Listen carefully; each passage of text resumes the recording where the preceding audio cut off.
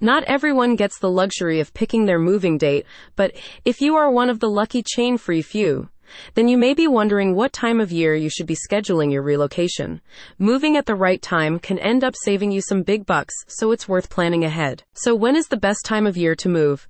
Movers.com explains all in their new guide to seasonal moving. According to a recent study by the American Moving and Storage Association, most moves happen between May and September due to the warmer weather and extended daylight.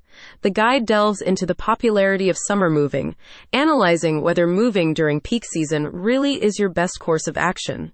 You may be surprised by the findings. So you want a date that is going to make your life easy, but isn't going to break the bank? Movers.com highlights the advantages of moving during the summer months, explaining that improved weather can often minimize the risk of damage or injury. During the summer, children are also out of school, so you won't have to disrupt your kids' education in the process. Moving in the summer break will give your children time to adjust to their new surroundings before starting back at school in September. However, moving during peak season can get very expensive. Due to popularity, May through September tend to be the busiest months of the year for moving companies, and they typically get booked very quickly, causing their rates to be higher, explains the guide.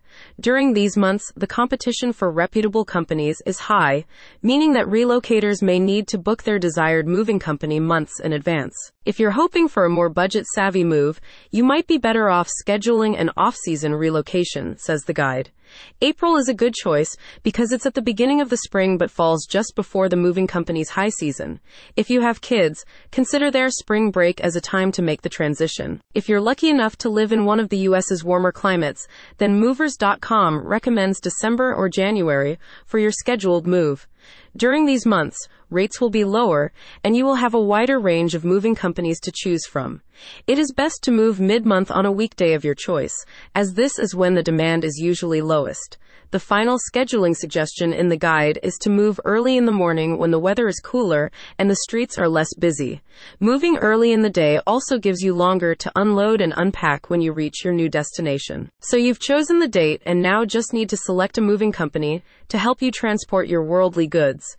Check out the link in the description to find a top company near you.